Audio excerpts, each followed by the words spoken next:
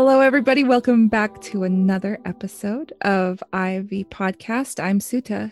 And I'm Melissa, and this is our 22nd episode. Welcome. 22nd. Here we are in April, right. About to be May, and we're on episode 22. Awesome. So we have waited too long, 22 episodes too long, to talk about Indigenous Vision. Right. So here's the thing. You started Indigenous Vision within 2 years of me moving to the US, and you had this big dream.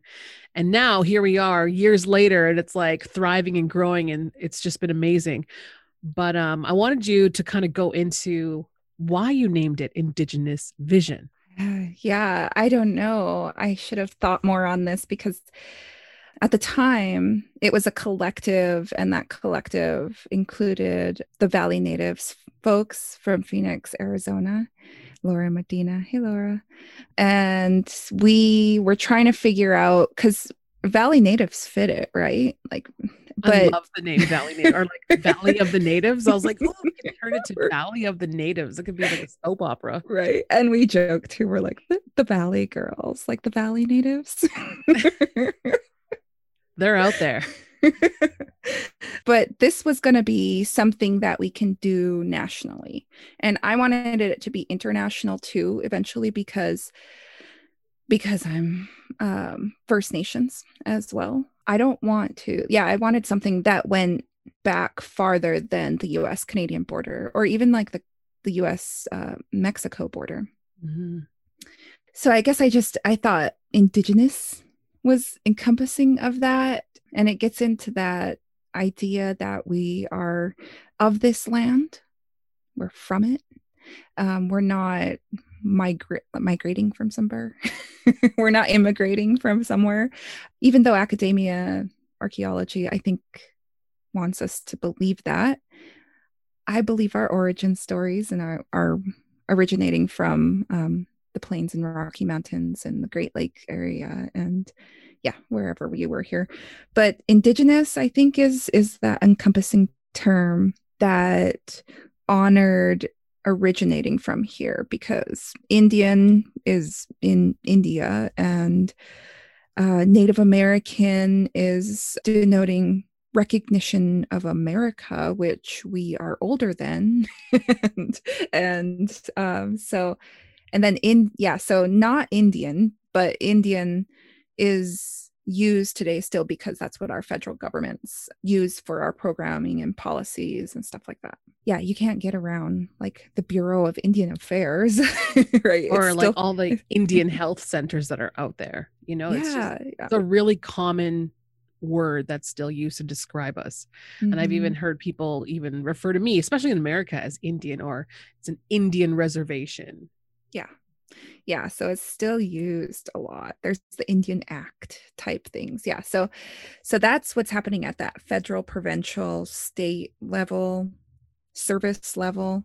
But I think within the communities, we want to be called what we originally called ourselves, which for us, it's not even Blackfoot or Blackfeet, or it's the Niitsitapi people. Blackfeet, I learned, was I think it's a Cree name given to the Blackfoot people. And that makes sense, right? Because I think it was the enemy tribe that usually gave the name to the other tribe, because they had scouts that helped them. Like there was kind of incentive for scouts to help, right, against their enemy nations. But vision, then the second part, vision, I wanted it to be, well, I always had in mind, like, there's no media down here that is young for youth. And this is me thinking back when I'm like, I guess this has been in formation since 25 or 26 years old. I'm 37 now.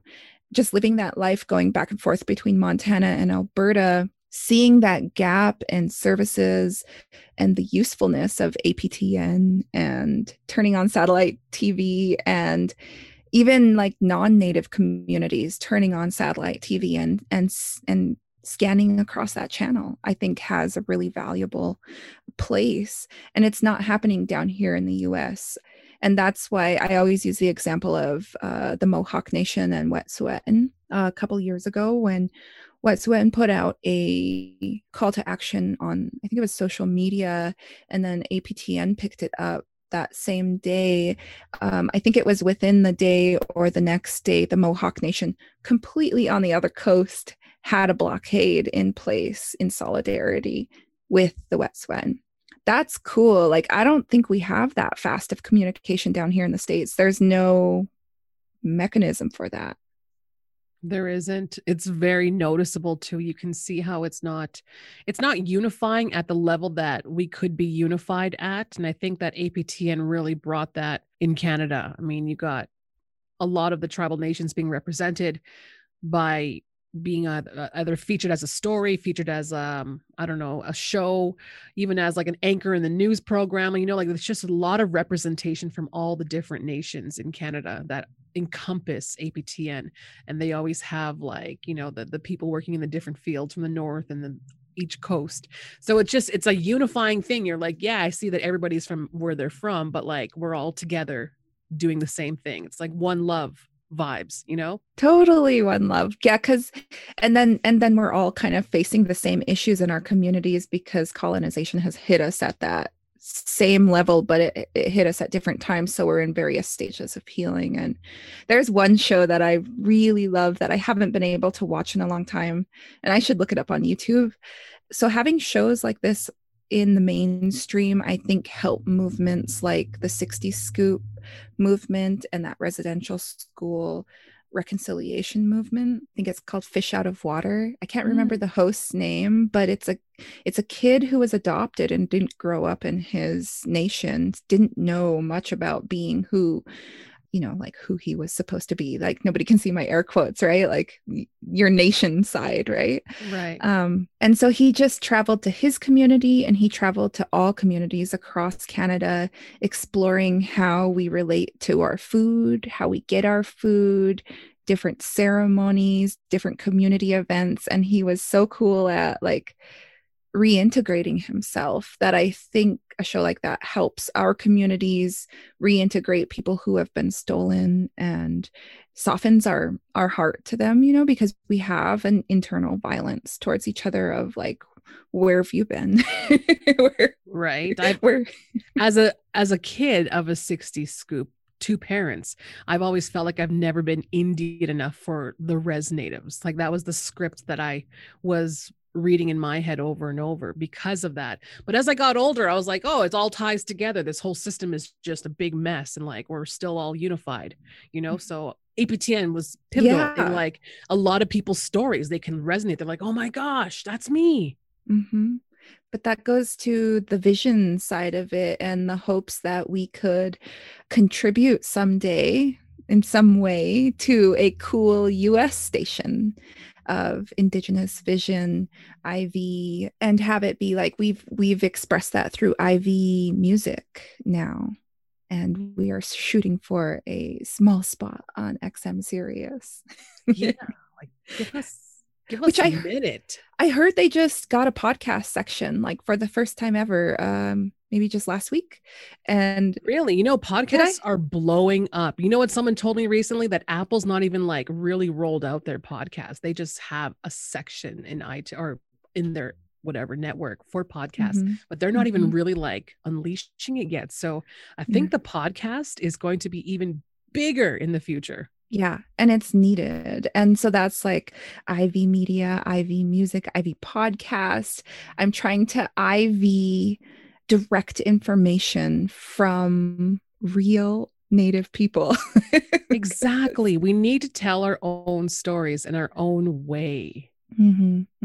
There's even been a little bit of controversy about APTN and how like the higher ups may or may not be actually Indigenous, but you know, maybe that's a topic for another show. Well, but you know, it still needs to be a system for us that's in place. And I don't know how to put my organization together. So I get coaches who know how to, I mean, I have a master's degree in organizational management, excuse me, myself, but like these are people who have experience, on the ground experience, and they've been through it all before. And I've theoretically learned it in school. And so it's really valuable to always have that person to show you how to do it. Mm-hmm. And they're not necessarily native. So they help me put together the infrastructure, I guess, of how Indigenous vision works. And I had that in theory, but the coach, non-native coach, has helped me tremendously. And so if people want to set up the US version, APTN US, I heard they keep trying. I've been bugging them for like 10 years. I've heard there was a rumble a couple years ago too about something happening in like New Mexico, that they were going to set something up, but I don't know whatever happened to that. But I know that TV takes much longer. The entire process for television networking is just way, way longer than I was accustomed to when working in radio. So maybe they're just getting, I don't know, paperwork. I know that you need like land for towers and stuff like that. Like there's just a lot involved. That's amazing. That's a big beast. Huge. Huge. Could you imagine a US Indigenous network? How crazy would that be? I would love it. I would love it. You could see like what we would be watching Rutherford Falls, and Trickster's about to come on, and we see a Bee Yellowtail commercial in between. That's cool. It would snowball. It would give people like, hey, now we can make an actual series that would be featured on this network. It would just completely snowball, and I think it would send a really positive ripple effect throughout the entire country. And then we can be sitting in sparkly gowns behind these microphones doing the Indigenous Music Awards with Trixie Mattel. It would be so amazing. My God. I would love to see. Could you imagine? Trixie Mattel is our co-host. That changes my dress. Right? I'm going to be wearing a big wig that day. Big. But I do see your Indigenous vision. And I remember you telling me about this. You were still working your day job, and I saw how conflicted you were. You were like, is this the right thing to do? Or should I just break off and embark on this incredible vision that I have? And then you did. And look at it now. And I remember thinking, I'm like, wow, she literally has an Indigenous vision of what she wants in the world. And I thought that was so amazing. And now here you are. And I take it as a perspective. Like when I hear Indigenous vision, I hear perspective, like in all things. It's almost like we have I should speak for myself, like this X-ray vision where everywhere I go, I can see the city itself, but then I can also see like the land. Like I'm living in Vegas right now, and it's pretty windy, and it's in a valley, and there's like the strip, and it's all like glitzy glamour, razzle dazzle, lots of urban areas where there's like lots of homelessness too, but I can like also like see the meadows that were originally here, because Las Vegas means the meadows in Spanish, and it is like a big rolling meadow, and I try to imagine what it must have looked like when everything wasn't here, and it's just this grassland in a valley that's super windy and hot. And that's the Indigenous vision that I carry with myself, is that it's like an X-ray vision you can do anywhere you go. And when I was in Louisiana, I did the same thing too. I sat there and I looked at the land, and I was like, I can see the Indigenous part of this area, Wow. Yeah, like that's how I perceive Indigenous vision. And then there's also like indigenizing everything around me in my environment. Yeah, for me, I think that it gets mixed up a lot with like visions, as in vision questing.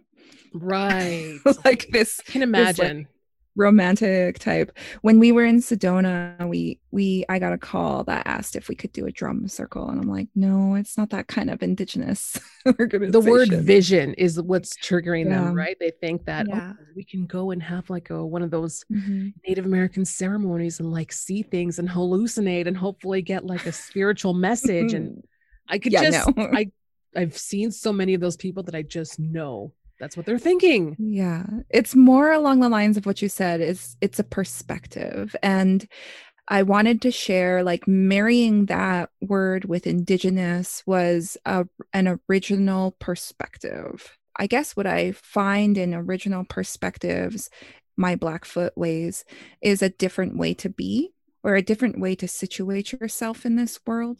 I think in schools or in society, we're taught this hierarchical system based on superficial things like money or looks, or they're just very superficial things. Status. It's a different value system, right? They're It is. different. There are different points that you collect in that life, and in this different life, this other world paradigm, I'll call it, this indigenous paradigm, being a chief or being a leader is not how much glittery things you collect, it's how much you give away. How you can really serve Yeah. for the And betterment of your community is what it should be about. yeah. And so giving away every last item that you have, especially because you love it and you think that the other person will enjoy it, or it'll honor them, is what I've been raised with, is chief status. And I think that's different than the American dream and getting the 2-car garage and the pool in the backyard. It's just different. Chief status or American dream. And for me, chief status means that you have community around you and you're not lonely. And that American dream, you've got the 2 cars and the pool, but that seems lonely still. So I don't know.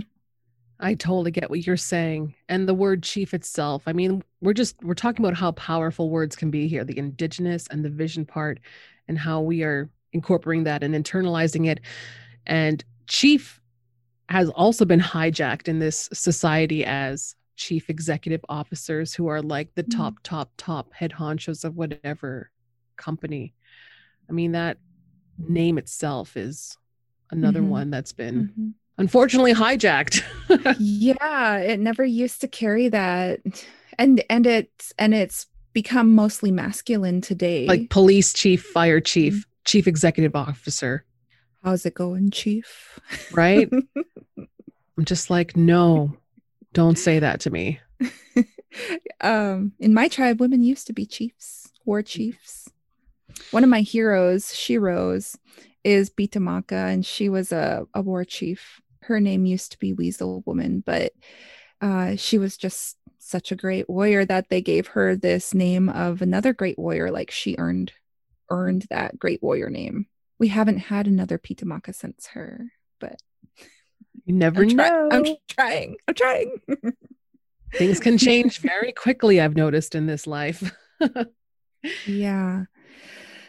But so yeah, indigenous vision is that different perspective. It's a different value system. It's a different world paradigm, and it's a different way to be, because I think in the Western world, if you're too infused or stuck in that way of being, you don't think there's any other way of being. And then what you are aware of, especially if you're educated in America, is that there are what do we learn in government class? There's capitalistic societies, socialism, like all of these, like we put them all in boxes and say, this is how this society is, and the indigenous way of being is not in any one of those systems.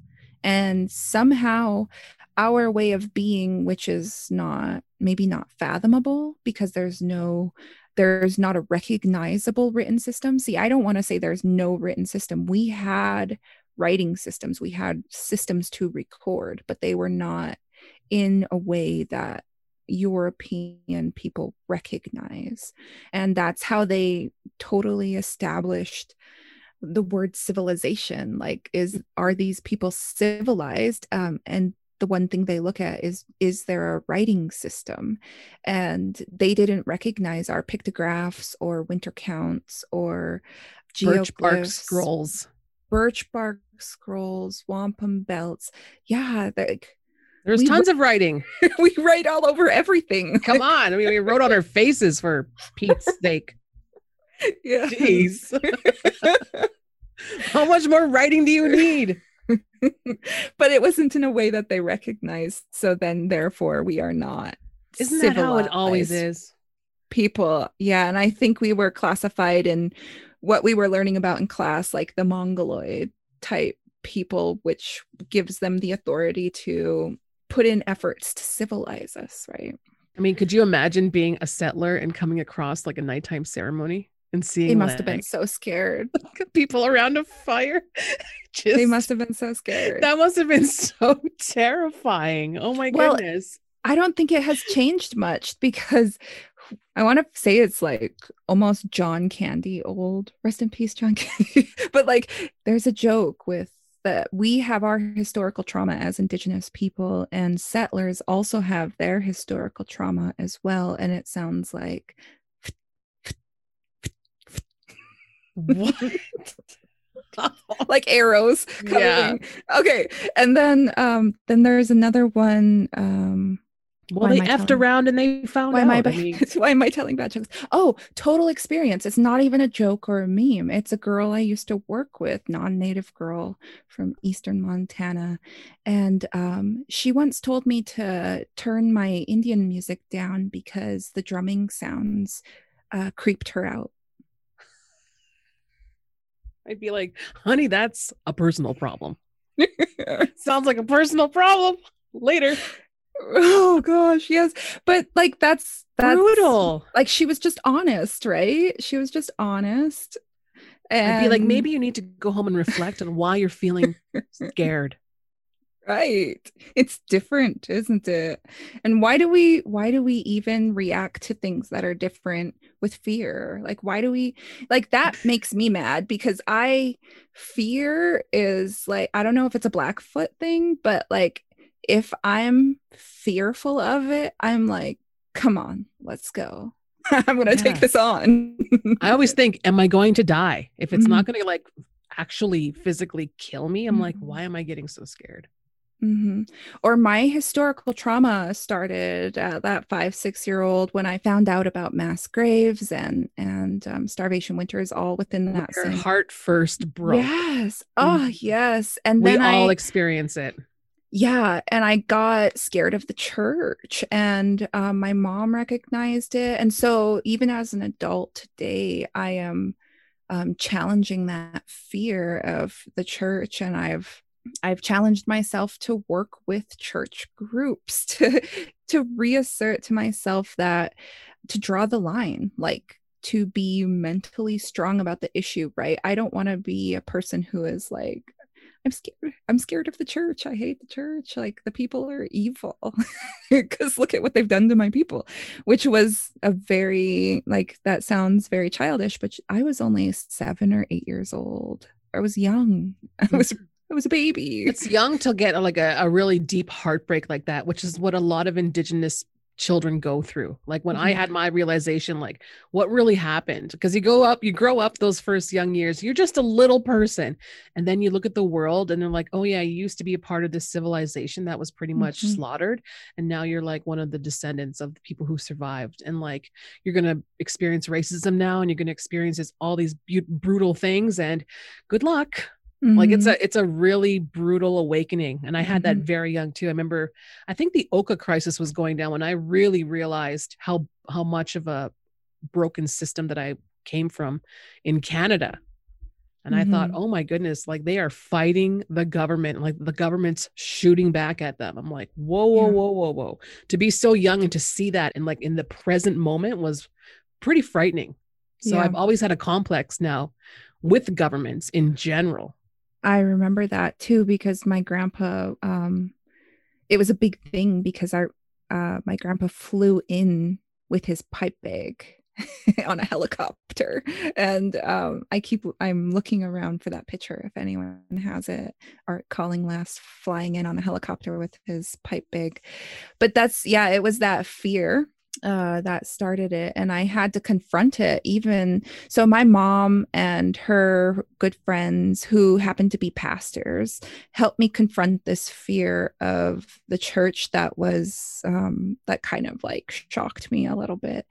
And even still today, I am challenging myself with meeting people who work with church organizations who do climate work and environmental work, and I focus on that end mission, right? Like the climate work that we're doing. Right. And they're all really nice, and they're not trying to convert me or say my ways are evil or that I'm going to burn, which I have been told. My little sister was told that before. It was told to both of us, but the lady was looking like directly at my little sister, and it made me so mad. Yeah, I've been told multiple times in my life, especially being like a goth teenager. I had a high school teacher take me aside and offer counseling because he was literally worried about my soul burning in hell. And this is like the mid 90s in a school, like being told that. And I was like, no, I like heavy metal. Leave me alone. And he was like a hardcore Christian. Yeah. So it's hard.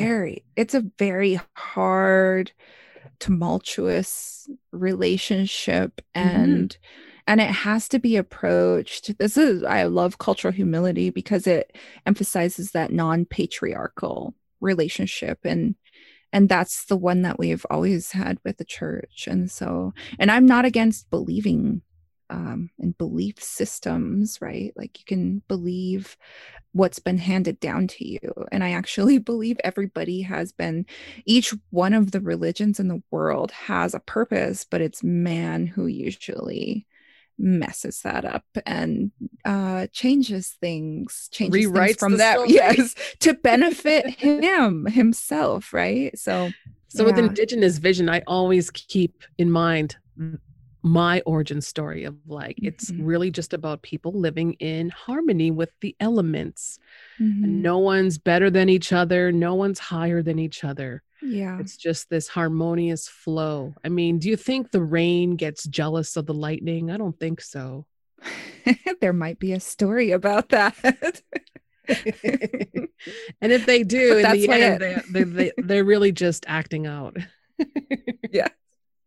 Yeah, but there's such cool explainers for these relationships in our origin stories, and I think it helps us see the world in a different way. It gives us an Indigenous vision.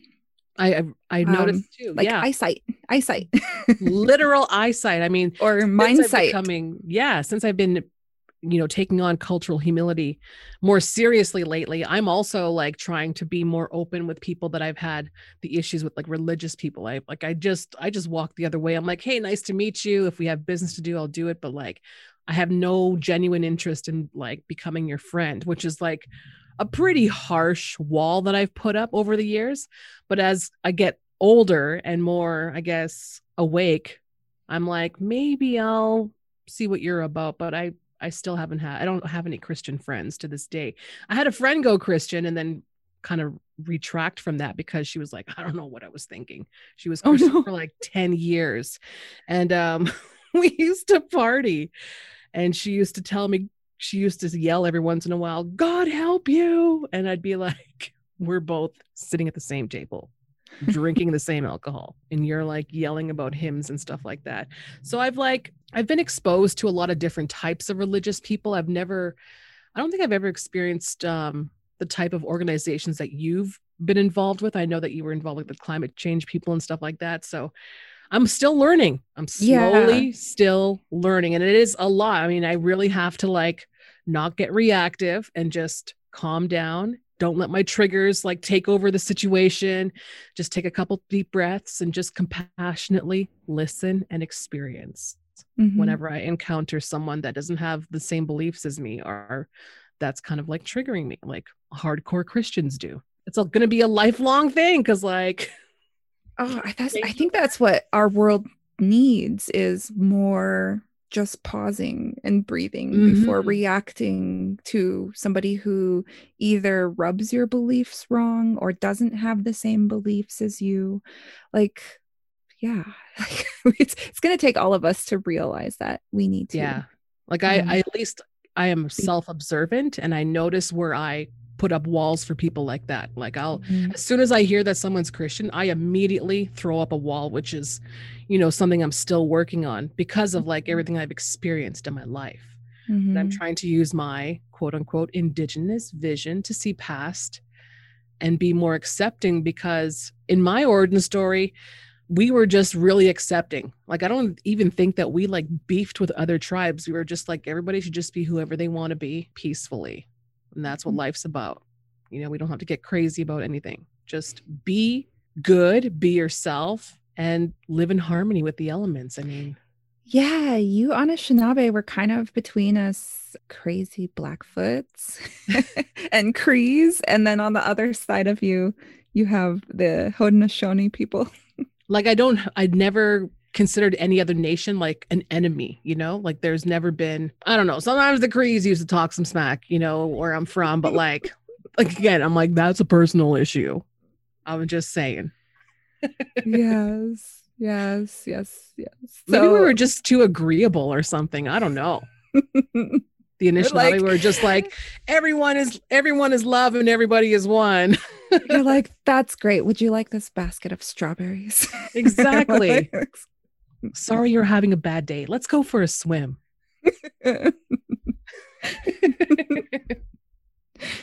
And me, I'm like, who said that?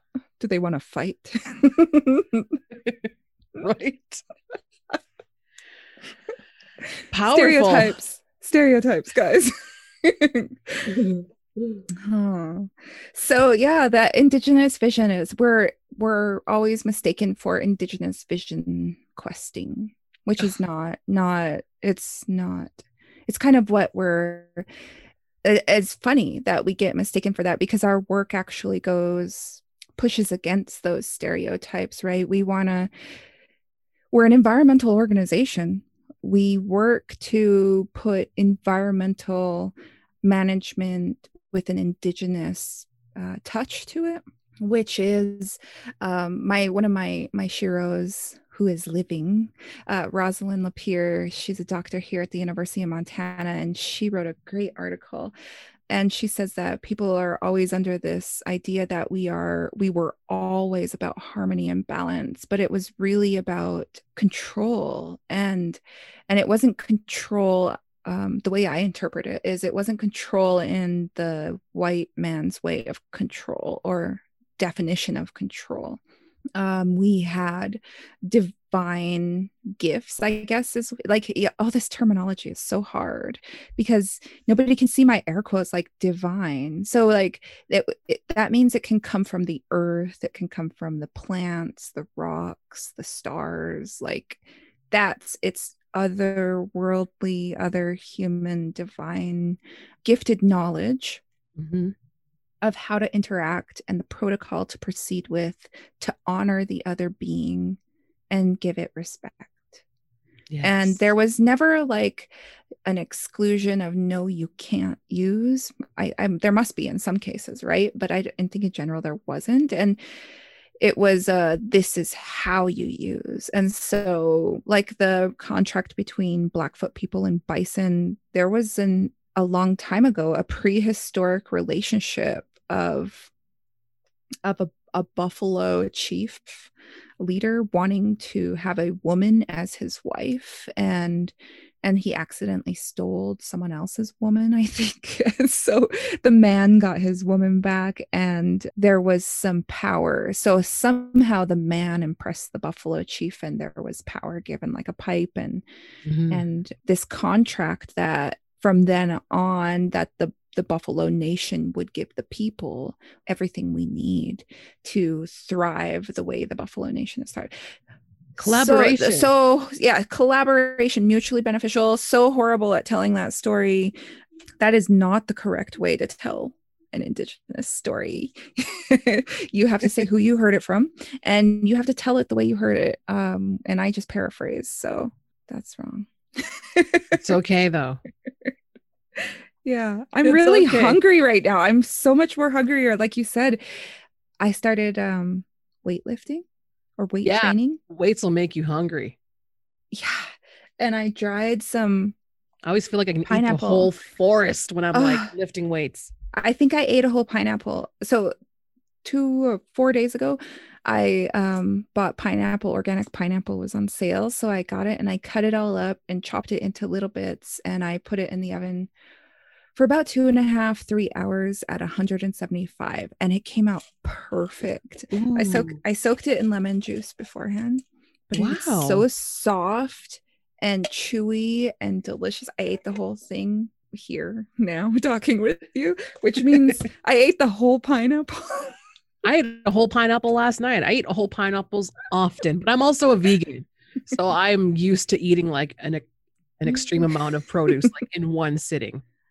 Don't even Oh, worry about it. I think I have the recipe though. I have the recipe to dehydrate now, and watch out. Watch Watch out. I'm going to dehydrate everything. That was like the most gentle watch out I've ever heard. That was so cute. He's got berries. Watch out. Got dried berries. I got dried berries. I'm going to have a 5-gallon bucket of dried berries by the time this next berry season comes. So, oh, I'm in the desert. I miss berries so much. I'm from the land of the Saskatoon berry. Oh, those are so delicious. I should send you some of my dried Saskatoons. Yeah. All you need is like, I think you just need a cup of hot water and they'll come back to life. Or you could just throw them in cereal. That's awesome. Okay. Sorry. See, this is the kind of stuff that we do. Like, we're totally still traditional indigenous. I'm super excited and distracted by berries. Oh my goodness. I got in trouble once. And this is like why you believe, right? I don't know if I should say this on air, but this is why I believe my worldview. In a sweat lodge once, I got in trouble and reprimanded for wanting berries too aggressively. And see, I'm still salivating at berries. I'm just a berry hog. Like, I'm poor piggies. Nothing against piggies, but like, I'm just a berry monster. Berries are effing delicious. Yeah, but I was thinking in a sweat, and this is when I was really, really young too. So it's a sweat lodge, kind of like the woo-woo way of explaining it is like it's a portal or a mechanism to purify and communicate. I'm not the leader of those, so I'm sorry if I'm butchering it, but we were in a sweat lodge growing up, and I was impatient, and I knew I was not being like good, right? I was saying, oh my God, I wish this would hurry up. I really want some berries. I'm so hungry. And I was thinking this in my mind. And something happened. What happened? Maybe I dreamt it. I don't know, but it's okay. So the sweat went on, and the music was singing. It was a doctoring sweat, and they told me to not be impatient, and that the point of a sweat lodge was not to eat berries. And they said it out of the blue. So there's some things I'm missing in there, but I thought that in my head, and then the ceremony continued, right? And then I must have thought it again, but after that song, they were like, the point of the sweat lodge is not the berries. And I'm like, oh. Busted. Got called out in the sweat lodge. Yes. So, yes, want, but not too much. And that goes back to, exactly how we used to operate, not taking more than you need from anything. Yeah. It was a totally Napi moment. Like, yeah. So Napi, in the form of coyote, one time wanted this bird song, and this bird song would make the bird's eyes pop out and then pop back into his head. And Napi was like, that's such a cool song. I want to learn it. And the birds were like, okay, well, you're only allowed to sing it 4 times. And so then like Napi sang it 3 times, and he was like, I'm just going to sing it again. The birds aren't even around to see me. They won't hear. And he sang it, and his eyes popped out and didn't go back in his head. And so he had to sit there all night under the tree with no eyes, and he couldn't find his eyes. And it's just a story. Like, I guess that's what it reminds me of, the berries. Like, you want and want and want, and you sometimes don't follow the protocol that you've been given, and bad things happen. True. Like that Indian parent thing of see, that's what you get when you don't listen. I know, my dad used to tell me whenever I'd be laughing like a lot all day, he's like, you're gonna have nightmares. You're laughing too much. It's like, if you laugh all day, you're gonna have nightmares. And I'd be like, oh. And then one time I did, and I was like, he's right. Because I'm a laughy person, I'm really smiley and laughy as a child, giggling, loud laughter, belly laughs. And then sure enough, I had a nightmare one night, and I was like, oh my God. And even to this day, when I have like big, crazy giggle fits, I'm like, ooh, I could have a nightmare. Like that still sticks in my head. I'm going to have a bad dream tonight. Oh, thanks, the balance. And apparently I laugh in my sleep. Totally insane. Totally insane. I don't know if that's like a weird Ojibwe dream catcher thing, but I'm like, the gift of jolly. I've heard from multiple roommates like, you were laughing in your sleep last night and it was so creepy. And I'm like, really? That's funny. I would love to be so jolly. It wakes people up. It comes and goes these days. It comes and goes in this world. That's for sure. It's a global pandemic. It's a global pandemic still. It's been a lot, Suta. It's been a lot. I mean, I'm on like a roller coaster this past year. I have like, I'll be doing super good and then I'm just like down in the dirt and then I'm up again and I'm down. Right now I'm doing really well. Like this week in general is really good. So I'm glad that we're talking about Indigenous vision and its origin and, you know, how it came to be, what it means for both of us. And what is it? Where do you want this to go? We should probably end off on that. Where do you want Indigenous vision? Not to end, but just like what direction do you want this? I would love to have like a short channel, like on the APTN US or XM Sirius that helps share the work that we're doing. Like even a 30-minute interview with an elder community culture keeper by me or you would be sharing Indigenous vision on that. So it'd be like Fish in the Water, but it would be the IV podcast. And we help share a vision that makes this world better. It helps heal this world we're in. And I think it helps transition to a kind of a concept of a new time or a new era where all the extermination efforts that they did to our grandparents and parents didn't work, and people our age take the mic and take the stage and start saying, maybe we can value things like this. Maybe we can make policies or laws like this. Maybe we can make community events like this. Maybe we can get along with each other like this. And it's all Indigenous led, and it's just different. And it's what welcomed in the settlers, you know, it's what welcomed in, you know, if immigration was handled by Indigenous people, there would still be people, I think, in what's North and South America today. I think it would have happened different if Indigenous people were in control of that. And I don't think it was it wasn't a thing of exclusion or hierarchy or who owned what or who. It was who knew each other and how they knew each other and how they were there for each other and how they related to the place that they were. And so you can't live a lifestyle. I mean, it's so perfect. The cities in the desert, we ship in water, and we have 3 million people in Phoenix, Arizona, dependent on shipped in water. So that's dependent on electric infrastructure. Otherwise, like the groundwater wells there, half of them are tapped, half of them are contaminated, half of them are almost dry. It's just a different way of being. And the Indigenous people in Arizona know how to be in Arizona and know how to drive farm and know how to work canal systems and run water from the river to the canals without drying up the river. And once this new system of water management came in, and I can confidently say this because I've worked in drinking water resource specialist professional here. Once this new Western system of water management came in, we saw springs dry up, rivers dry up, our groundwater resources dry up, and we're so dependent on an electrical infrastructure to ship water into places that are very, very dry, and it's not sustainable, and it's just kind of setting us up for crisis, I think. But Indigenous people have the vision.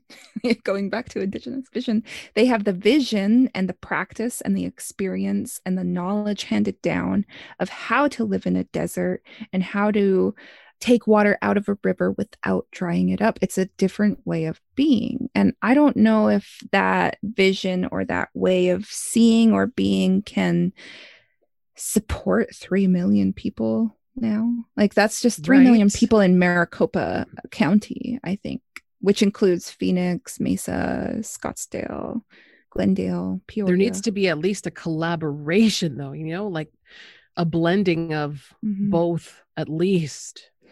Like the dude said, Santorum, there was nothing here before settlers got here.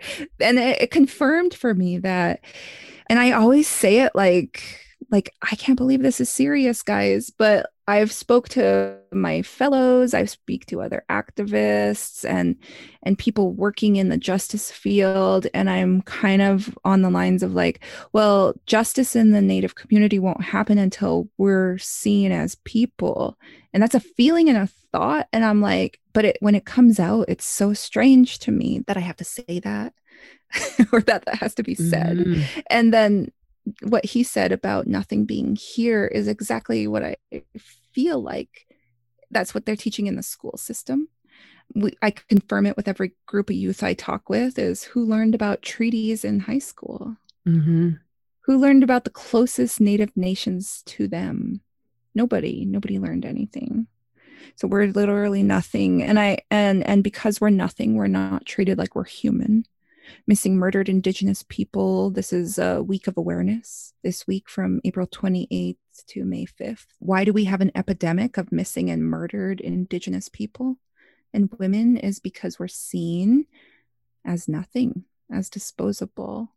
And so I guess it gets pretty heavy. Sorry, guys, for bringing this down. But this Indigenous vision is a new way to see people. And we didn't have women's rights issues before settlers came because there was not a gender oppression that existed here the way it exists in Western society. And so it's just a great way of being. And I'm so proud of the people I come from and the ways we had in relating to each other and the earth. And I would love for every Indigenous person out there to recognize their ancestral power that they come from in terms of those value systems and those stories that we carry. And we have the responsibility to learn and pass on to our future generations. So I think it'll just make this world, a much better place. Yes, I'm hearing Indigenous vision is creating a space for us to be humanized and seen on the level that we need. You want the network, you want the channels, boom, we would be seen. We would totally be seen as real living people with real experiences, not like in a history. And it's a different way of being. It is. Yeah. And cultural humility is cool because it's actually, I feel like I'm adding, because I'm an Indigenous woman facilitating those trainings, I feel like I get to infuse Indigenous values into some of those. Makes sense. It's hard work sometimes, especially for the people who are like, I have no culture. Everybody has a culture. Everybody has a vision of the way they see things and why they see things like that. That's your culture. And everybody has a gift, and everyone has a way, their own special way of being in this realm. And once you remember that, then you'll understand, I think, the world a bit better, which is the journey that I'm on constantly. We should all be on that. We should all be on that journey. Yay, Indigenous vision. I want to throw that I love the fact that it's IV, which means 4. I love that too. I mean, I don't know if that means anything, but I just love that. Whenever I see IV, I always think of the number 4, which is such a powerful did like number. That too. Like that. I did like that too. Coincidence. Because like IV music, it's all directions, all genres. Exactly. The 4 directions. Yay. Well, we're missing up and down, but we've got the 4 and 4 is holy too. But yeah, like that's IV is 4, IV as in like emergency. I think society is in need of some emergency values.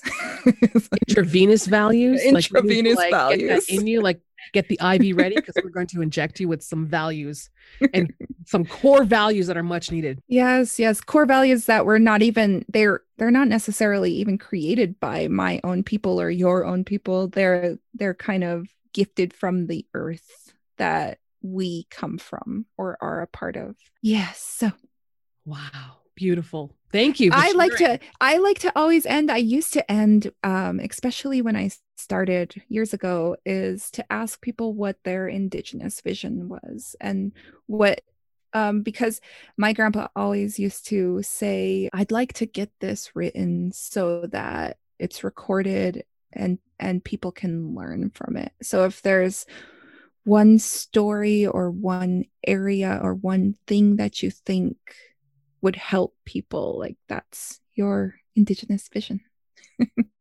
And everybody's indigenous from somewhere. So yeah, if you're of Euro descent, I'm pretty sure you've got a pagan indigenous ancestor in there. And the European has such a crazy bloody history of conquest and war and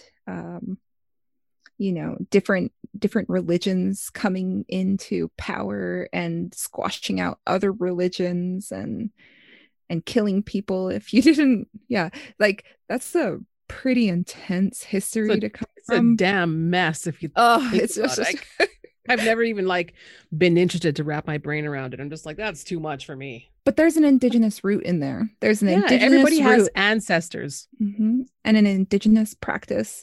And we are all of the place we originally are made from. And I say that because I feel like my family is Blackfoot somewhere. Like my great-great-grandpappy was an authentic French fur trapper. He comes from French, Italian, Northern Italy area. I don't know much about him. And then my Blackfeet and my blood side are from pretty much these same areas around like the Little Chicago to Porcupine Hills area of Alberta, and then this Cupbank Creek, Milk River area of Montana. And so whether I like it or not, my DNA is influenced by the dirt that got in my ancestors' teeth. Like those minerals helped form us. I don't know if this is a far stretch for people, but we are made of the dirt of the place we are, either metaphorically or in affirmatively within our origin stories, that clay formation, or just by your ancestors growing up in a place. Like I always wonder, like for the 60 Scoop people, do they go to a place and they just feel like they belong? Like they feel like there's something vibrating at the right energy, the right frequency. Is it because in your blood you have that same mineral earth forming, right? and it's just home?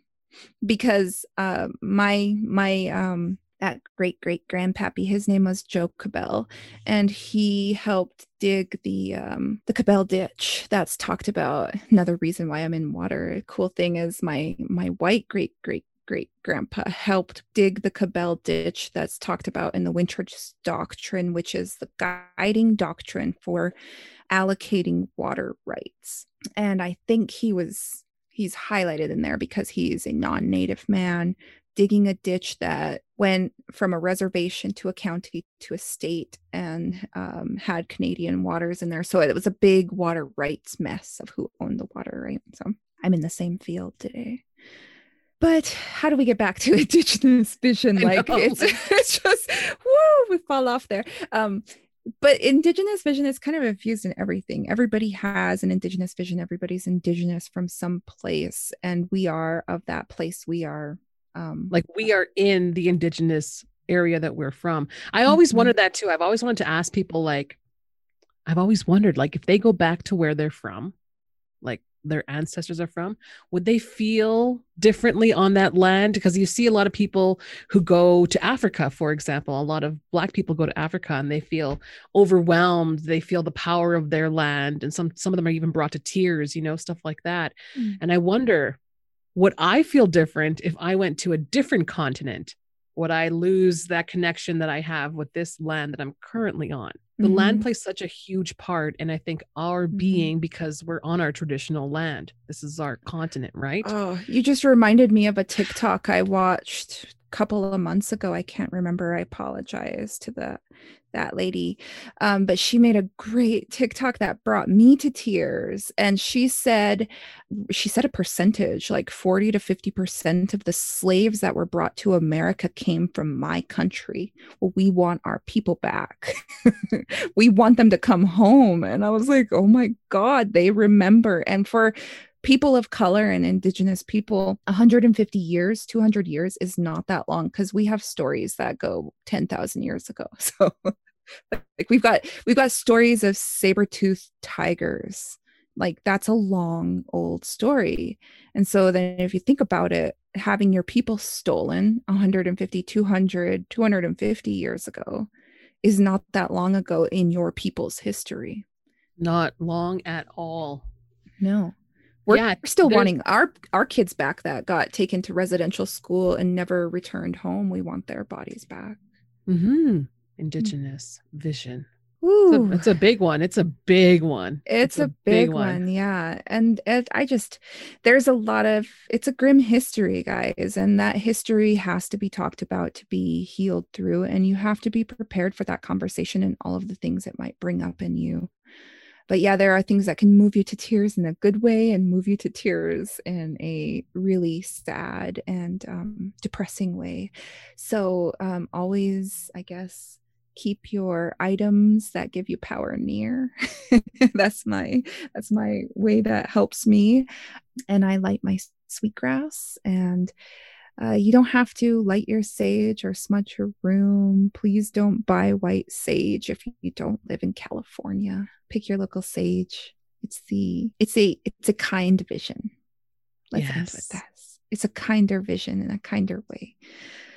But maybe we should have a part 2. Definitely. Let's have a part 2, because this is a lot to unpack, and it's like, yeah, there's some topics where it just gets way too vast and heavy to include everything that should be included in that conversation. So stay tuned for part 2. Indigenousvision.org.